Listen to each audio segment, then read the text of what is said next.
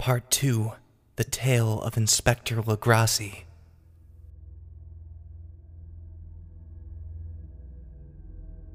The older matters which had made the sculptor's dream in bas-relief so significant to my uncle formed the subject of the second half of his long manuscript. Once before, it appears, Professor Engel had seen the hellish outlines of the nameless monstrosity, puzzled over the unknown hieroglyphics, and heard the ominous syllables which can be rendered only as Cthulhu. And all this in so stirring and horrible a connection that it is small wonder he pursued young Wilcox with queries and demands for data. The earlier experience had come in 1908, 17 years before, when the American Archaeological Society held its annual meeting in St. Louis. Professor Engel, as befitted one of his authority and attainments, had had a prominent part in all the deliberations, and was one of the first to be approached by the several outsiders who took advantage of the convocation to offer questions for correct answering and problems for expert solution. The chief of these outsiders, and in short time the focus of interest for the entire meeting, was a commonplace-looking middle-aged man who had traveled all the way from New Orleans for certain special information unobtainable from any local source. His name was John Raymond Legrassi, and he was by profession an inspector of police. With him he bore the subject of his visit, a grotesque, repulsive, and apparently very ancient stone statuette whose origin he was at a loss to determine. It must not be fancied that Inspector Legrassi had the least interest in archaeology. On the contrary, his wish for enlightenment was prompted by purely professional considerations. The statuette, idol, fetish, or whatever it was, had been captured some months before in the wooded swamps south of New Orleans during a raid on a supposed voodoo meeting. And so singular and hideous were the rites connected with it, that the police could not but realize that they had stumbled on a dark cult totally unknown to them and infinitely more diabolical than even the most taboo of ritual circles. Of its origin, apart from the erratic and unbelievable tales extorted from the captured members, absolutely nothing was to be discovered, hence the anxiety of the police for any antiquarian lore which might help them to place the frightful symbol and through it track down the cult to its fountainhead.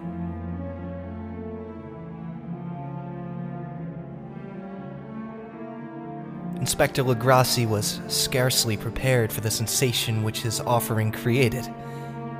One sight of the thing had been enough to throw the assembled men of science into a state of tense excitement, and they lost no time in crowding around him to gaze at the diminutive figure whose utter strangeness and air of genuinely abysmal antiquity hinted so potently at unopened and archaic vistas. No recognized school of sculpture had animated this terrible object, yet centuries and even thousands of years seemed recorded in its dim and greenish surface of unplaceable stone. The figure, which was finally passed slowly from man to man for close and careful study, was between 7 and 8 inches in height, and of exquisitely artistic workmanship. It represented a monster of vaguely anthropoid outline, but with an octopus-like head whose face was a mass of feelers, a scaly, rubbery-looking body, prodigious claws on hind and forefeet, and long, narrow wings behind. This thing, which seemed instinct with a fearsome and unnatural malignancy, was of a somewhat bloated corpulence, and squatted evilly on a rectangular block or pedestal covered with undecipherable characters. The tips of the wings touched the back edge of the block, the seat occupied the center, whilst the long, curved claws of the doubled-up, crouching hind legs gripped the front edge and extended a quarter of the way down the bottom of the pedestal. The cephalopod head was bent forward so that the ends of the facial feelers brushed the backs of the huge forepaws which clasped the croucher's elevated knees. The aspect of the whole was abnormally lifelike, and the more subtly fearful because its source was so totally unknown.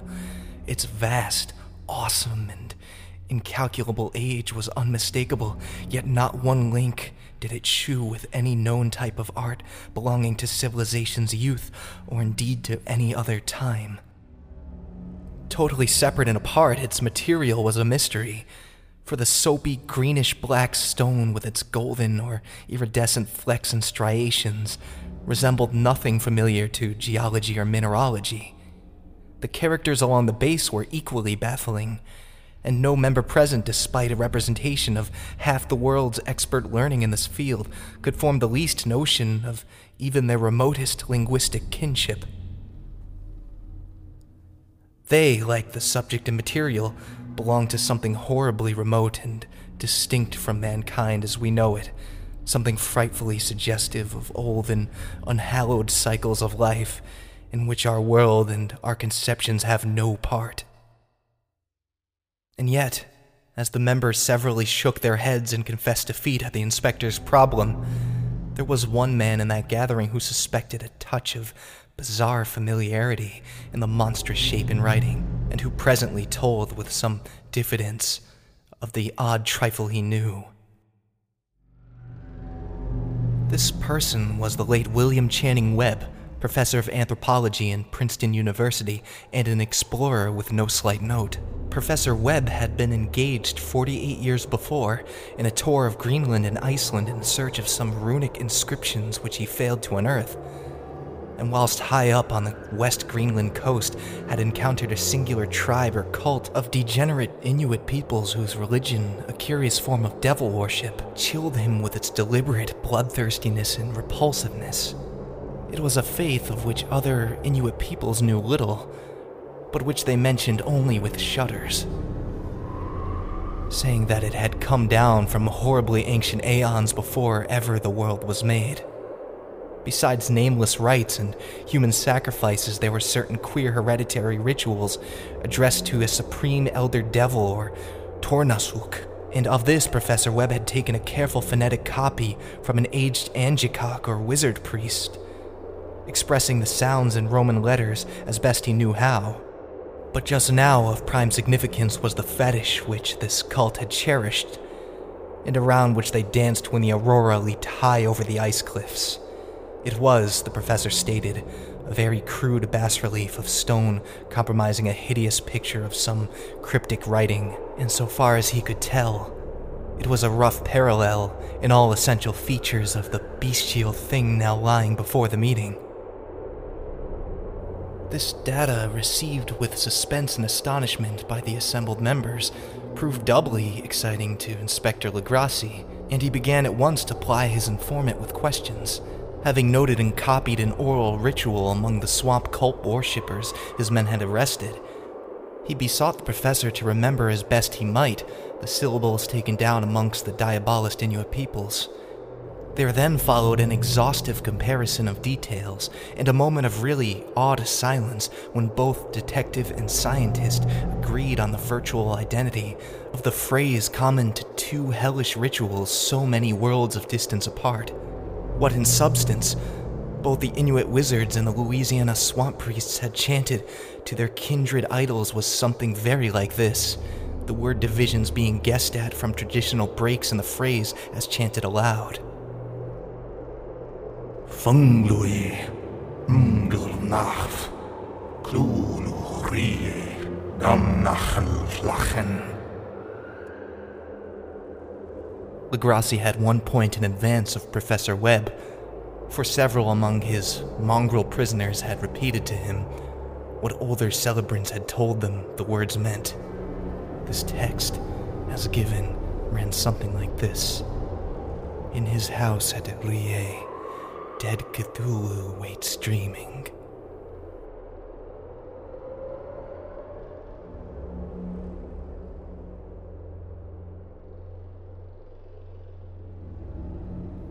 And now, in response to a general and urgent demand, Inspector Legrassi related as fully as possible his experience with the swamp worshippers, telling a story to which I could see my uncle attached profound significance. It savored of the wildest dreams of mythmaker and theosophist, and disclosed an astonishing degree of cosmic imagination among such maniacal zealots as might be least expected to possess it.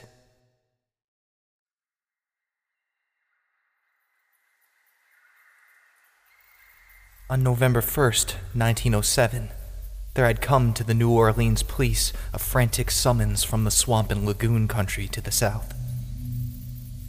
The squatters there, mostly primitive but good-natured descendants of Lafitte's men, were in the grip of stark terror from an unknown thing which had stolen upon them in the night. It was voodoo, apparently, but voodoo of a more terrible sort than they had ever known, and some of their women and children had disappeared since the malevolent tom-tom had begun its incessant beating far within the black haunted woods where no dweller ventured.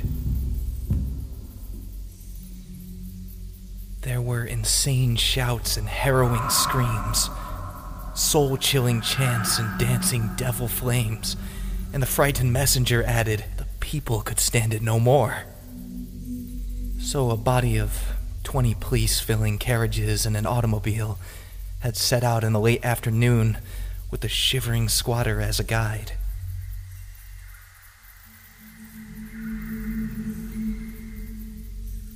At the end of the passable road they alighted, and for miles splashed on in silence through the terrible cypress woods where day never came.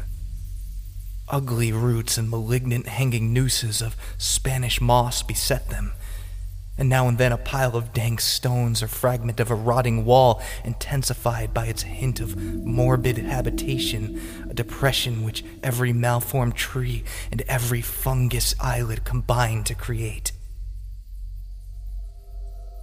At length, the squatter settlement, a miserable huddle of huts hove in sight, and hysterical dwellers ran out to cluster around the group of bobbing lanterns. The muffled beat of tom-toms was now faintly audible far, far ahead, and a curdling shriek came at infrequent intervals when the wind shifted. A reddish glare, too, seemed to filter through the pale undergrowth beyond endless avenues of forest night. Reluctant even to be left alone again, each one of the cowed squatters refused point-blank to advance another inch towards the scene of unholy worship. So Inspector Legrassi and his 19 colleagues plunged on, unguided, into black arcades of horror that none of them had ever trod before.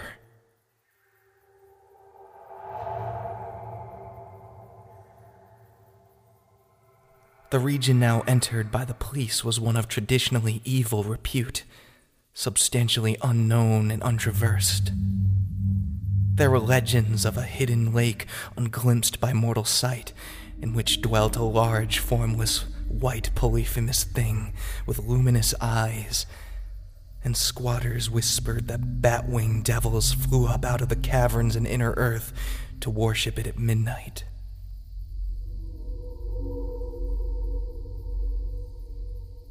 They said it had been there before d'Iberville, before La Salle, before the Native Americans, and before the wholesome beasts and birds of the woods.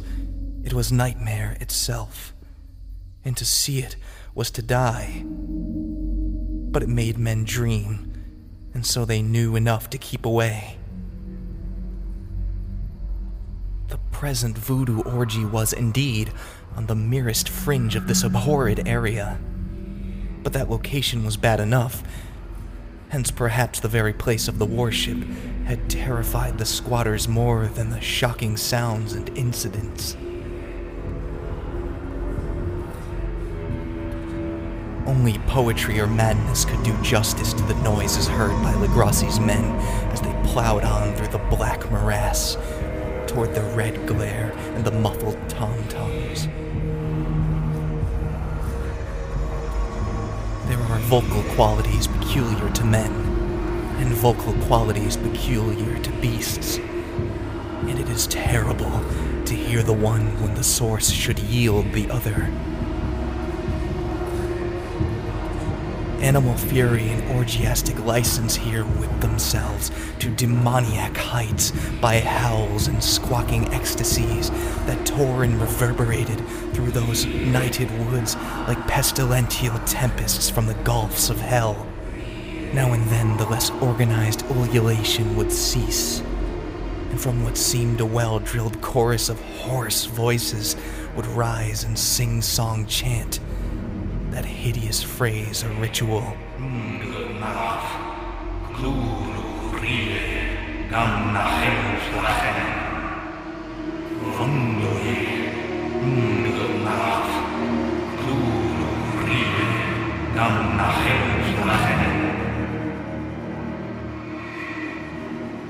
Then the men, having reached a spot where the trees were thinner, came suddenly in sight of the spectacle itself. 4 of them reeled, 1 fainted, and 2 were shaken into a frantic cry, which the mad cacophony of the orgy fortunately deadened. Legrassi dashed swamp water on the face of the fainting man, and all stood trembling and nearly hypnotized with horror.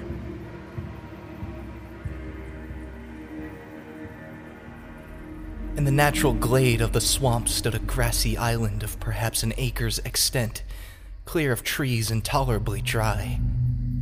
On this now leaped and twisted a more indescribable horde of human abnormality than any but a Sime or Angarola could paint. Void of clothing, this hybrid spawn were braying, bellowing, and writhing about a monstrous ring-shaped bonfire, in the center of which, revealed by occasional rifts in the curtain of flame, stood a great granite monolith some 8 feet in height, on top of which, incongruous with its diminutiveness, rested the noxious carven statuette. From a wide circle of 10 scaffolds set up at regular intervals with the flame-girt monolith as a center hung, head downward, the oddly marred bodies of the helpless squatters who had disappeared. It was inside this circle that the ring of worshippers jumped and roared, the general direction of the mass motion being from left to right, an endless bacchanal between the ring of bodies and the ring of fire.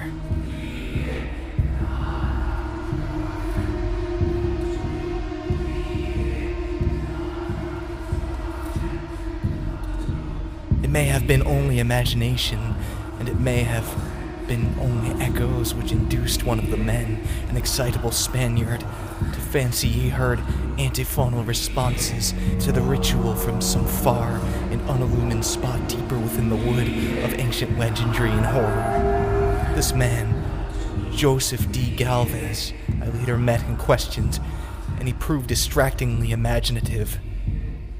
He indeed went so far as to hint of the faint beating of great wings, and of a glimpse of shining eyes and a mountainous white bulk beyond the remotest trees, but I suppose he had been hearing too much native superstition. Actually, the horrified pause of the men was of comparatively brief duration. Duty came first, and although there must have been nearly 100 mongrel celebrants in the throng, the police relied on their firearms and plunged determinedly into the nauseous rout. For 5 minutes, the resonant din and chaos were beyond description. Wild blows were struck, shots were fired, and escapes were made, but in the end, Legrassi was able to count some 47 sullen prisoners, whom he forced to dress in haste and fall into line between 2 rows of policemen. 5 of the worshippers lay dead, and 2 severely wounded ones were carried away on improvised stretchers by their fellow prisoners. The image on the monolith, of course, was carefully removed and carried back by Legrassi. Examined at headquarters after a trip of intense strain and wariness, the prisoners all proved to be men of a very low and mentally aberrant type. Most were seamen, and they gave a coloring of voodooism to the heterogeneous cult.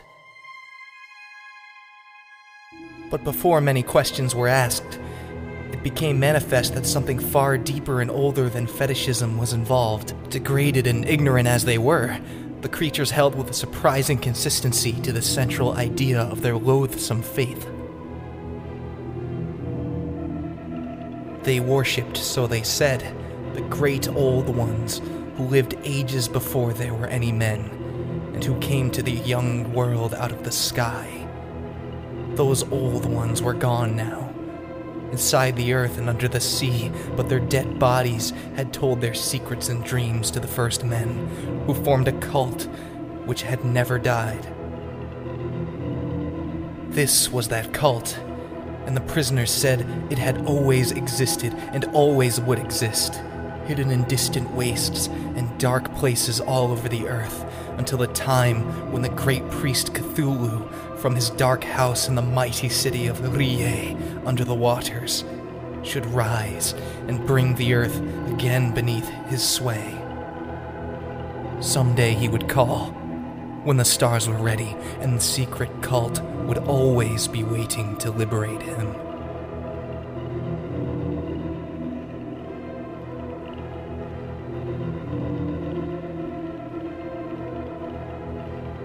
Meanwhile, no more must be told. There was a secret which even torture could not extract.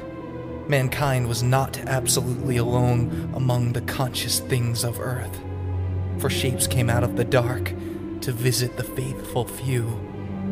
But these were not the great old ones. No man had ever seen the old ones. The carven idol was great Cthulhu, but none might say whether or not the others were precisely like him. No one could read the old writing now, but things were told by word of mouth. The chanted ritual was not the secret. That was never spoken aloud, only whispered. The chant meant only this: in his house at Rie, dead Cthulhu waits dreaming.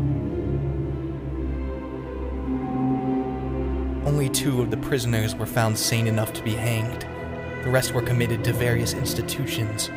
All denied a part in the ritual murders, and averred that the killing had been done by black winged ones, which had come to them from their immemorial meeting place in the haunted wood. But of those mysterious allies, no coherent account could ever be gained. What the police did extract mainly came from an immensely aged man named Castro, who claimed to have sailed to strange ports and talked with undying leaders of the cult in the mountains of China.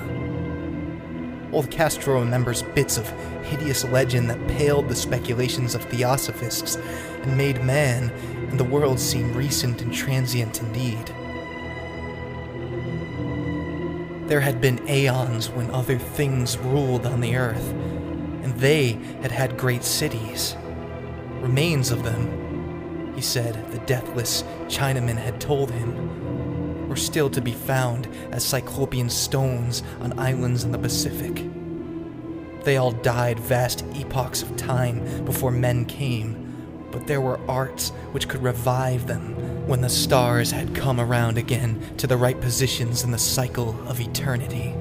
They had, indeed, come themselves from the stars and brought their images with them. These great old ones, Castro continued, were not composed altogether of flesh and blood. They had shape, for did not this star-fashioned image prove it? But that shape was not made of matter, no. When the stars were right, they could plunge from world to world through the sky. But when the stars were wrong, they could not live. But although they no longer lived, they would never really die. They all lay in stone houses in their great city of Rie, preserved by the spells of mighty Cthulhu for a glorious resurrection when the stars and the earth might once more be ready for them. But at that time some force from outside must serve to liberate their bodies. The spells that preserved them intact likewise prevented them from making an initial move, and they could only lie awake in the dark and think whilst uncounted millions of years rolled by. They knew all that was occurring in the universe, but their mode of speech was transmitted thought. Even now they talked in their tombs. When after infinities of chaos the first men came, the great old ones spoke to the sensitive among them by molding their dreams, for only thus could their language reach the fleshy minds of mammals. Then, whispered Castro, those first men formed the cult around small idols which the Great One shewed them, idols brought in dim eras from dark stars.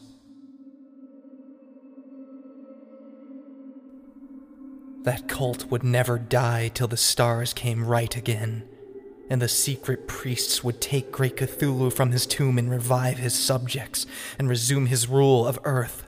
The time would be easy to know, for then mankind would have become as the great old ones, free and wild and beyond good and evil, with laws and morals thrown aside, and all men shouting and killing and reveling in joy.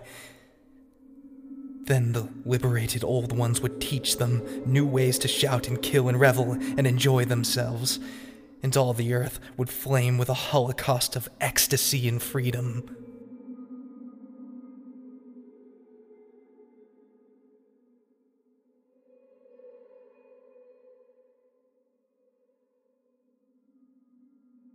Meanwhile, the cult, by appropriate rites, must keep alive the memory of those ancient ways and shadow forth the prophecy of their return.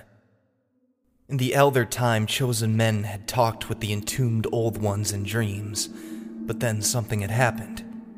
The great stone city Rie, with its monoliths and sepulchres, had sunk beneath the waves, in the deep waters, full of the one primal mystery through which not even thought can pass, had cut off the spectral intercourse. But memory never died, and High Priest said that the city would rise again when the stars were right. Then came out of the earth the black spirits of earth, moldy and shadowy and full of dim rumors picked up in caverns beneath forgotten sea bottoms. But of them old Castro dared not speak much. He cut himself off hurriedly, and no amount of persuasion or subtlety could elicit more in this direction. The size of the old ones, too, he curiously declined to mention. Of the cult, he said that he thought the center lay amid the pathless deserts of Arabia, where Irem, the city of pillars, dreams hidden and untouched. It was not allied to the European witch cult, and was virtually unknown beyond its members. No book had ever really hinted of it, though the deathless Chinaman said that there were double meanings in the Necronomicon of the mad Arab Abdul al-Hazared, which the initiated might read as they chose, especially the much-discussed couplet. That is not dead which can eternal lie, and with strange aeons even death may die.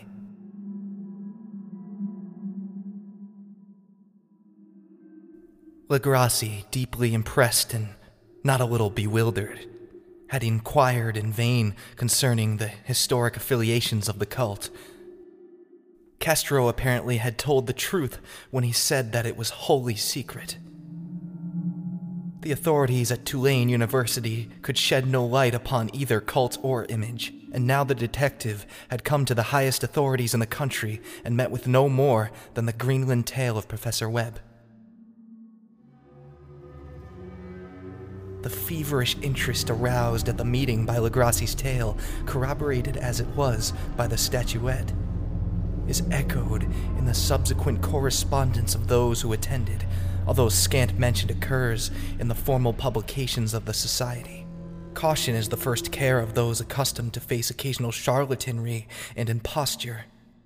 Legrassi for some time lent the image to Professor Webb, but at the latter's death it was returned to him and remains in his possession, where I viewed it not long ago. It is truly a terrible thing, and unmistakably akin to the dream sculpture of young Wilcox.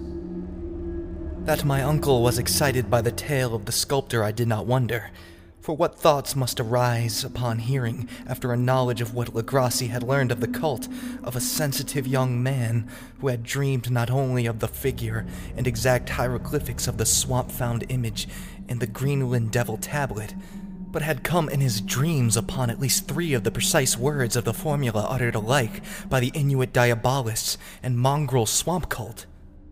Professor Engel's instant start on an investigation of the utmost thoroughness was eminently natural, though privately I suspected young Wilcox of having heard of the cult in some indirect way, and of having invented a series of dreams to heighten and continue the mystery at my uncle's expense. The dream narratives and cuttings collected by the professor were of course strong corroboration, but the rationalism of my mind and the extravagance of the whole subject led me to adopt what I thought the most sensible conclusions.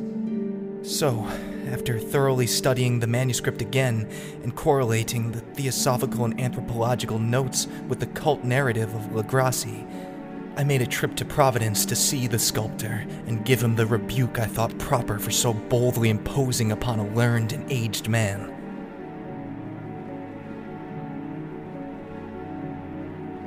Wilcox still lived alone in the Fleur-de-Lis building in Thomas Street, a hideous Victorian imitation of 17th century Breton architecture which flaunts its stuccoed front amidst the lovely colonial houses on the ancient hill, and under the very shadow of the finest Georgian steeple in America.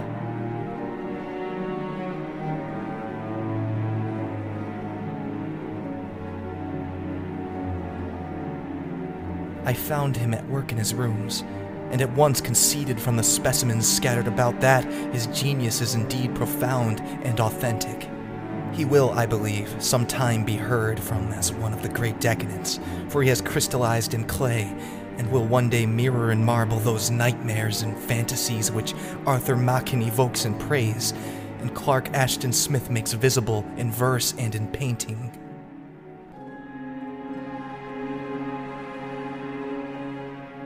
Dark, frail, and somewhat unkempt in aspect, he turned languidly at my knock and asked me my business without rising. When I told him who I was, he displayed some interest, for my uncle had excited his curiosity in probing his strange dreams, yet had never explained the reason for the study. I did not enlarge his knowledge in this regard, but sought with some subtlety to draw him out. In a short time, I became convinced of his absolute sincerity, for he spoke of the dreams in a manner none could mistake. They and their subconscious residuum had influenced his art profoundly, and he shewed me with a morbid statue whose contours almost made me shake with the potency of its black suggestion. He could not recall having seen the original of this thing except in his own dream bas-relief, but the outlines had formed themselves insensibly under his hands. It was, no doubt, the giant shape he had raved of in delirium. That he really knew nothing of the hidden cult, save from what my uncle's relentless catechism had let fall, he soon made clear. And again I strove to think of some way in which he could possibly have received the weird impressions. He talked of his dreams in a strangely poetic fashion, making me see with terrible vividness the damp cyclopean city of slimy green stone, whose geometry, he oddly said, was all wrong. And here the frightened expectancy, the ceaseless, half-mental calling from underground, Cthulhu Fdachen, Cthulhu Fdachen. These words had formed part of that dread ritual which told of dead Cthulhu's dream vigil in his stone vault at Rie, and I felt deeply moved despite my rational beliefs. Wilcox, I was sure, had heard of the cult in some casual way, and had soon forgotten it, amidst the mass of his equally weird reading and imagining. Later, by virtue of its sheer impressiveness, it had found subconscious expression in dreams, in the bas-relief, and in the terrible statue I now behold, so that his imposture upon my uncle had been a very innocent one. The youth was of a type, at once slightly affected and slightly ill-mannered, which I could never like. But I was willing enough now to admit both his genius and his honesty. I took leave of him amicably, and wish him all the success his talent promises.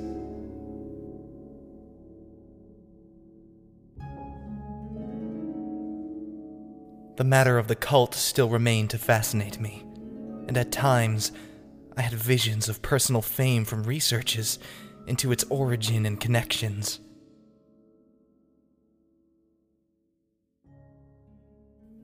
I visited New Orleans, talked with Legrassi and others of that old-time raiding party, saw the frightful image, and even questioned such of the mongrel prisoners as still survived.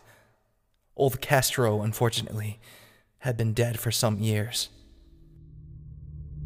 What I now heard so graphically at first hand, though it was really no more than a detailed confirmation of what my uncle had written, excited me afresh, for I felt sure that I was on the track of a very real, very secret, and very ancient religion whose discovery would make me an anthropologist of note. My attitude was still one of absolute materialism, as I wish it still were, and I discounted with almost inexplicable perversity the coincidence of the dream notes and odd cuttings collected by Professor Engel.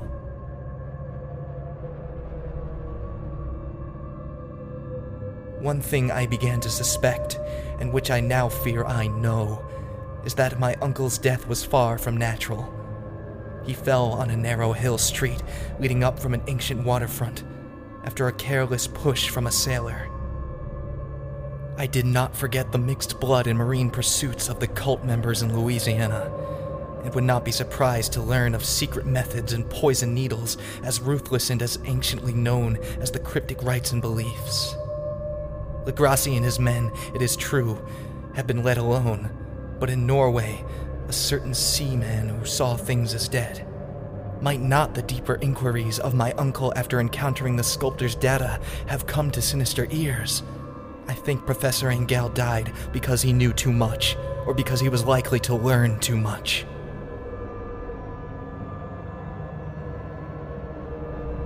Whether I shall go as he did remains to be seen, for I have learned much.